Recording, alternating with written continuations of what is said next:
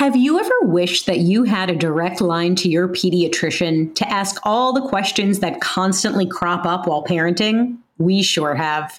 That's why we launched the Bites of Health podcast. Every morning, we'll answer a commonly asked pediatric question in 5 minutes or less. You can tune in while you're making your second cup of coffee or from the school drop-off line. So be sure to tune in to Bites of Health, streaming now. Would you like to relax or fall asleep while learning about history? If so, then try my podcast, Calm History. You'll learn all about famous explorers, inventions, civilizations, ancient wonders, and even the Titanic. Just search your podcast player for Calm History or go to calmhistory.com. Hello, this is Nikki Eisenhower, life coach and psychotherapist from Emotional Badass, where Moxie meets Mindful.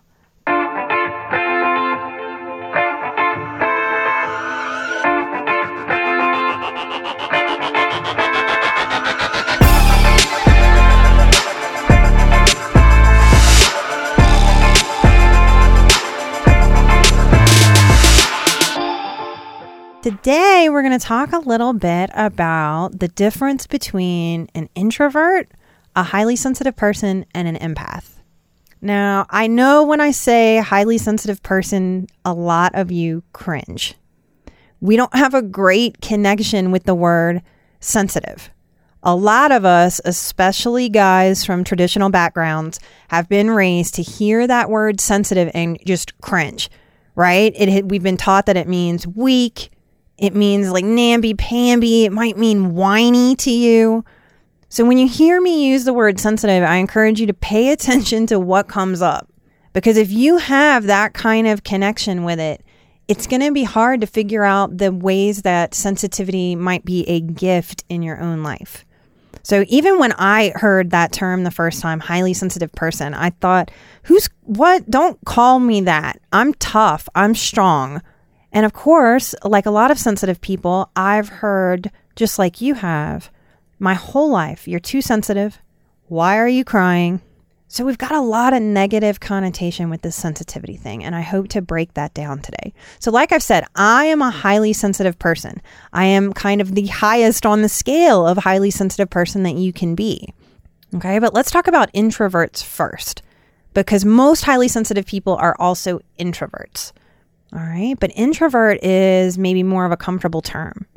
Introverts are my shy people. We really like time to ourselves. Introverts have this rich inner life inside of our own minds. I can daydream. I can think through an entire skit. I can make myself laugh all inside of my head and have quite a good time just hanging out with myself. We do our best thinking when we're alone. We can lead others. We're actually really great leaders, but for self-starters. If we have to drag somebody to work, it's going to drive us nuts. We really like personal responsibility and being around people who are self-starters, because we're self-starters too. We don't want anyone pushing us to start except ourselves. Introverts, we will often be the last people to volunteer for something. Not because we don't have altruism in our hearts. We're givers, we're healers, we're helpers naturally. Often, but we're just the last to volunteer. We're watching what everyone else does, and we are very protective of our introvert downtime, and we don't want to overextend ourselves. We want to be asked our opinion. So often introverts will have an opinion, but we'll sit back on it kind of quietly, not wanting to intrusively insert our opinion where it isn't wanted. A lot of introverts ask me, are you sure I'm not conflict avoidant? Because it's true, we prefer not to engage people who are angry or upset. It's easy to see that as conflict aversion, or if you've had aggressive people in your life, to think of yourself as conflict avoidant. And you might be a little bit. But for me as an introvert, I can very much confront the people in my world who are communicative, who are open, who can own when they're wrong or they have some responsibility. But people who don't, I'm going to want to avoid conflict with them because there's no resolution to that kind of conflict. If you're an introvert, a good introvert receives more calls and texts and emails, receives more contacts from the world than they want to actually give out. Small talk tends to make introverts just nuts. We hate it. We don't see the point in it. If we're going to talk to somebody, even if it's just a little run-in at the grocery store, it's going to be a little deep moment of connection. That feels worth our energy output. If not, we'd rather just be inside, introvert, and not expel that kind of out energy with another person. Our alone time actually energizes us. Secluded places feel safe, and we might recharge in withdrawal. And if you're an introvert if you're an introvert who has struggled with depression, it's really important to understand this dynamic, because withdrawal is one of the symptoms of depression, isn't it? So we really have to know as introverts when we're healthily withdrawing to recharge and when we're dysfunctionally withdrawing to kind of hide from the world. And it's not always super clear. Now, extroverts have a very hard time understanding this whole introversion thing. Introverts can understand extroverts even though we can't be extroverted. So the easiest way for me to explain the difference is to get you to visualize a big ballroom. And me, my introverty self, walks in with an extrovert. And we walk in and we scan the crowd, scan the big ballroom, the big party, the big marketing extravaganza where we have to go put ourselves out there and just work that room. The extrovert takes a deep breath in excitement. He's ready to do this. Me as the introvert, I take a deep breath to steady myself because I can work that room. People are often surprised to find out I'm an introvert. I can work that room really well. But when me and the extrovert get all the way to the other side of that room and look back, that extrovert has been energized by every interaction. They're ready to go party into the night, hang out with all the people they just connected to. Me as the introvert, I'm going to have to drag myself up to my room in the hotel to go to sleep. I've got nothing left. And if you ask the people at that party, they probably wouldn't know which of us was an introvert and which of us was an extrovert. Because I can be that on, and lots of you can too. Would you like to relax or fall asleep while learning about pivotal moments in history? If so, then try my new podcast, Calm History. It's a time machine of tranquility, filled with immersive and fascinating stories from history. Prior episodes include The Pilgrims, Marco Polo, Henry Ford, Joan of Arc, Jackie Robinson, Klondike Gold Rush, Ancient Greek Olympics, Easter Island, and the Great Pyramid of Giza. There's also a 6-part series about the Titanic. Just search your podcast player for Calm History or go to calmhistory.com. Now, I'm also a highly sensitive person. And for all you science-minded people out there, more and more research is coming out about highly sensitive people. Dr. Elaine Aron is one of the forerunners in the field and the topic of high sensitivity.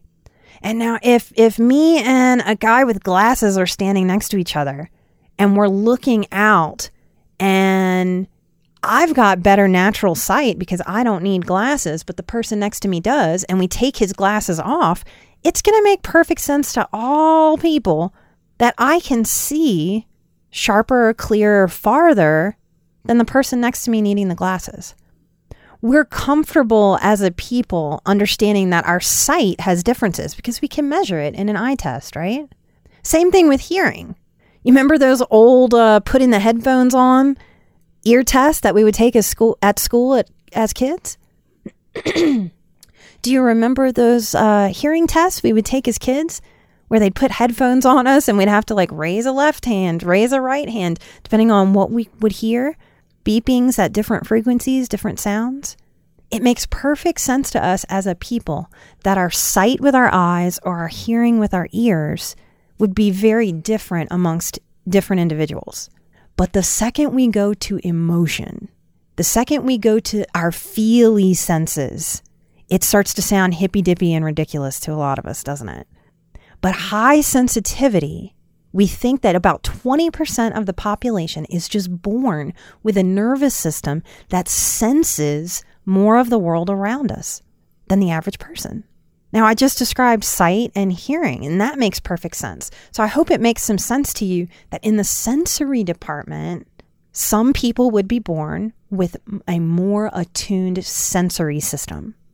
Now, the 20% of us that are highly sensitive, we have had a lifetime of having the 80% of people who don't have bodies and minds and senses like us highly sensitive people. We've been getting messages from that 80% our entire life because to them, we are too sensitive.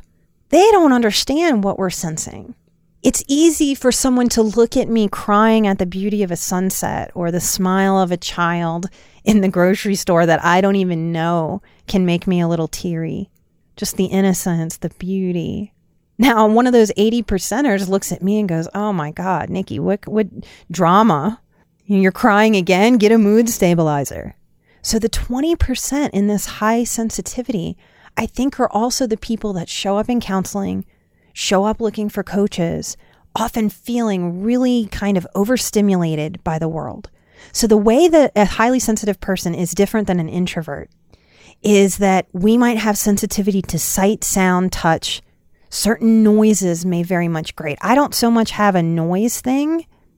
I don't like the wind on my skin.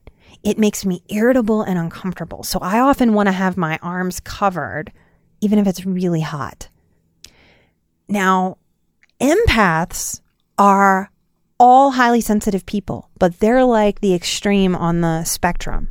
I'm also a very strong empath, and that is going to sound even hippy-dippier and maybe frou-frou-y than high sensitivity. And it's taken me a lot of acceptance work to accept that this is really, really who I am. And I imagine that a lot of you are out there struggling with this too. As an empath, I don't just sense my own feelings and my own senses in a stronger way than the average person. I can feel someone else's emotions.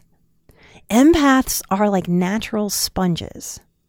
Now, we all think of children as natural sponges, right, during our development. And I think that's why in my career, highly sensitive people and empaths have found me and kind of given me my specialty as a healer. They can sense that I'm safe for them to do this work. So often if you're hanging out with me, I know my significant other has seen this happen. And so have some of my good friends. People will often just walk up to me and say something very intimate, very private, maybe the worst trauma of their life, and they will blurt it out. And I've come to have a process for this to be able to say in that moment, hey, it's okay. If there's something about me, people just walk up and tell me things. And I can see the shock and puzzle on their faces. It's because I'm an empath. So even those 80% who don't understand this high sensitivity, they can feel drawn to sensitive empaths. A lot of highly sensitive people and empaths, we have a very strong integrity about what's right. I don't think that's because we're born better people by any means. That's not what I'm saying. But I'm saying that the sensitive people, and more so the empaths in the world, we're the people that feel the rightness or wrongness of things in our bodies. So if I try to lie, it feels painful to me. It feels icky. It feels sick. You know that like nauseous, like, oh, did I eat bad food? Am I getting sick? Kind of pukey feeling you might get. That's what a lie feels like to me. I can feel when another person is lying to me because of that feeling. So empaths often feel really crazy in the world before they learn what is the line between my own emotions and the emotions of the other person that's in space with me. So I hope that going over introversion, extroversion, highly sensitive people, and then empaths, the very strong, highly sensitive people that are the sponges of the world, maybe that gave you some insight into your own road, your own process. I know in my own healing, there is no way I would be at happy and whole and healthy without having figured out my true self and nature and what it means that I need because this is my true nature. So if you've been wondering and this helps you figure out your true nature, keep tuning in. I'm going to keep talking about emotional things, the things that I really think connect us to the ability, the information, the knowledge, and the wisdom that it takes to heal, to thrive, to be at peace in this kind of wacky, fast-paced world that we're in. Thank you so much for showing up. Thank you for sharing the show. I would love some reviews on iTunes. They have a wacky kind of algorithm. It's not about ego. You can say anything. Just come give a review. It'll help push up the show so that other people find me. That's all that does. So any effort in that department is really appreciated. You'll be able to find me on Patreon soon if you'd like to support the show and some projects that I've got going on behind the scenes that you'll learn more about as I share more of who I am and what I'm doing in the world. If you are a highly sensitive person and will be in the Houston area, I would love to have your energy in my HSP school, How to Unleash the Superpower of High Sensitivity and Healing, April 27th and 28th, 2018, at the Spectrum Center in Houston, Texas. It is an experiential workshop. I'm excited to bring highly sensitive people together, and if that appeals to you, there are tickets available, though they are limited. Sign up at my website, NikkiEisenhower.com. Thank you so much. Have a great day and a great week, and I'll see you next time here on Emotional Badass. Bye-bye.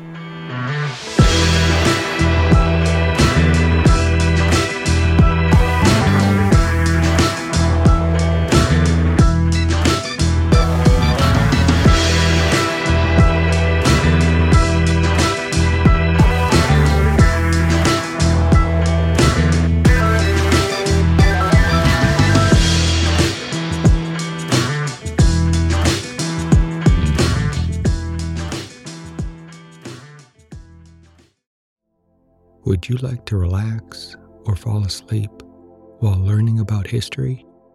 If so, then try my podcast, Calm History. You'll learn all about famous explorers, inventions, civilizations, ancient wonders, and even the Titanic. Just search your podcast player for Calm History or go to calmhistory.com.